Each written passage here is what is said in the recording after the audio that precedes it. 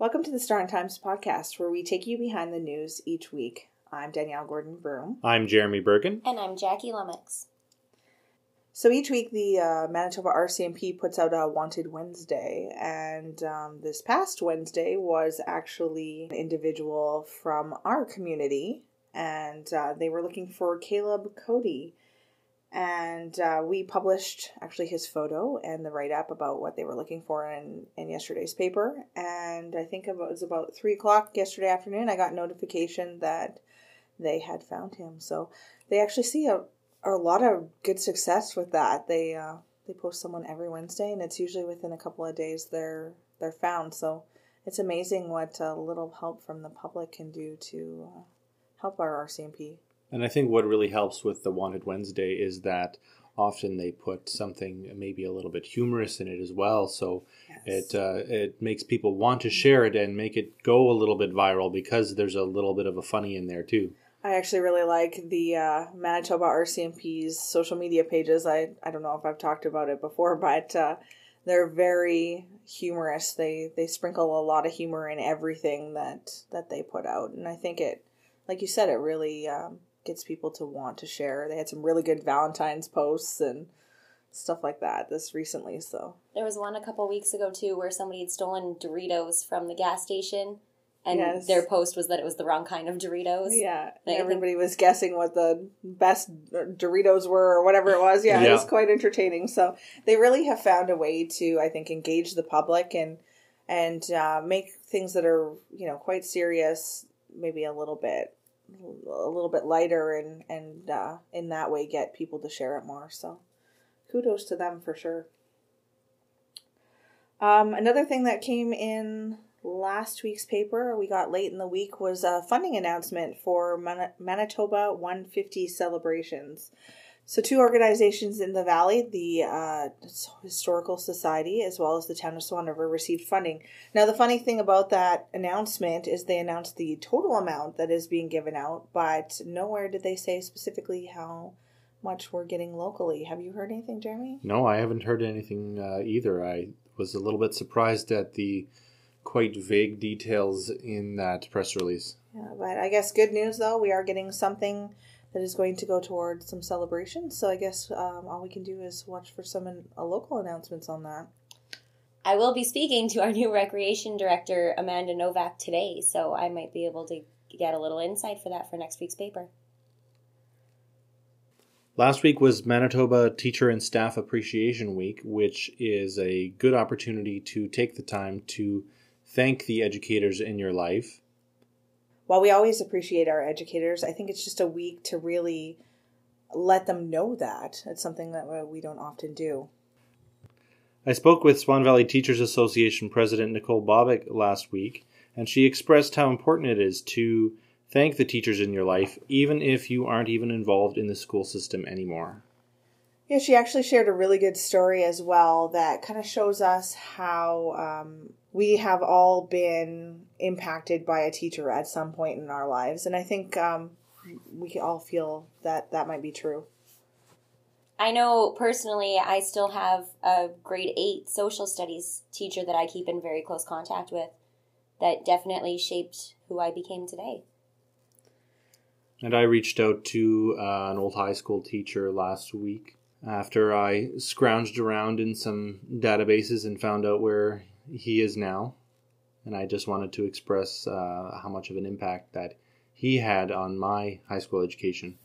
And even if you didn't partake in the Teacher Appreciation Week, of course, you can express appreciation to your teachers at any time of the year. Well, for our community page, I did something a little bit different this last week.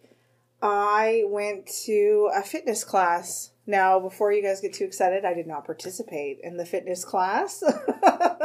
I probably need to, but I did not. I went with a camera, and I have a new respect for all those really nice fitness, pictures that you see in advertisements and stuff, because taking pictures of people working out is not easy. They are not smiling and happy. They are enjoying themselves, sure, But when you are in the actual act of working out, you are generally just not naturally smiling. And often you're flexing muscles that doesn't appear flattering when you take it in a still photograph. So I have to say, I now look at photography of fitness completely different because those are 100% staged. No doubt about it. First 5 minutes of a workout being told to smile kind of staged. I swear if somebody brought a camera into Wham, it would look like murder half the time. It is not supposed to look that good. Needless to say, we did get some good shots, and I had fun with the ladies of Beyond Wellness. It is two local women who are just kind of sharing their love of both fitness and as well as friendship with some of the women out there and just kind of creating a network of support. So they had a really good story to tell, and they're doing some really neat things for the ladies of our valley. So as we head into this week, there is lots of sports happening. Just like last week, we are in playoff season, both for hockey as well as for basketball. So there's lots of that's been keeping us busy. I know Jackie's a little bit on the run with that this weekend. As you heard, Axemen have made it into round 2 of the playoffs, so they are now going into a 5-game series against Russell. That starts Friday away. They play on home ice on Saturday in Minnetonka's, and they'll finish off that series in Russell on Friday unless they need 2 other games, which are scheduled for next week as well. And so then I'm headed tonight actually to high school hockey because they have a 1 game. It's just a 1 game tonight. And if they win that, then they will move on to a more extensive playoff run. But that's an exciting for them. That's an exciting game for them here on home ice tonight at 6:30. So I'll be checking that one out. I will be staying very close to for updates on that one for sure. I also have the SVRSS curling girls team is at provincials this weekend, so I will have all those details for you, as well as our Spitfires volleyball is in Minot.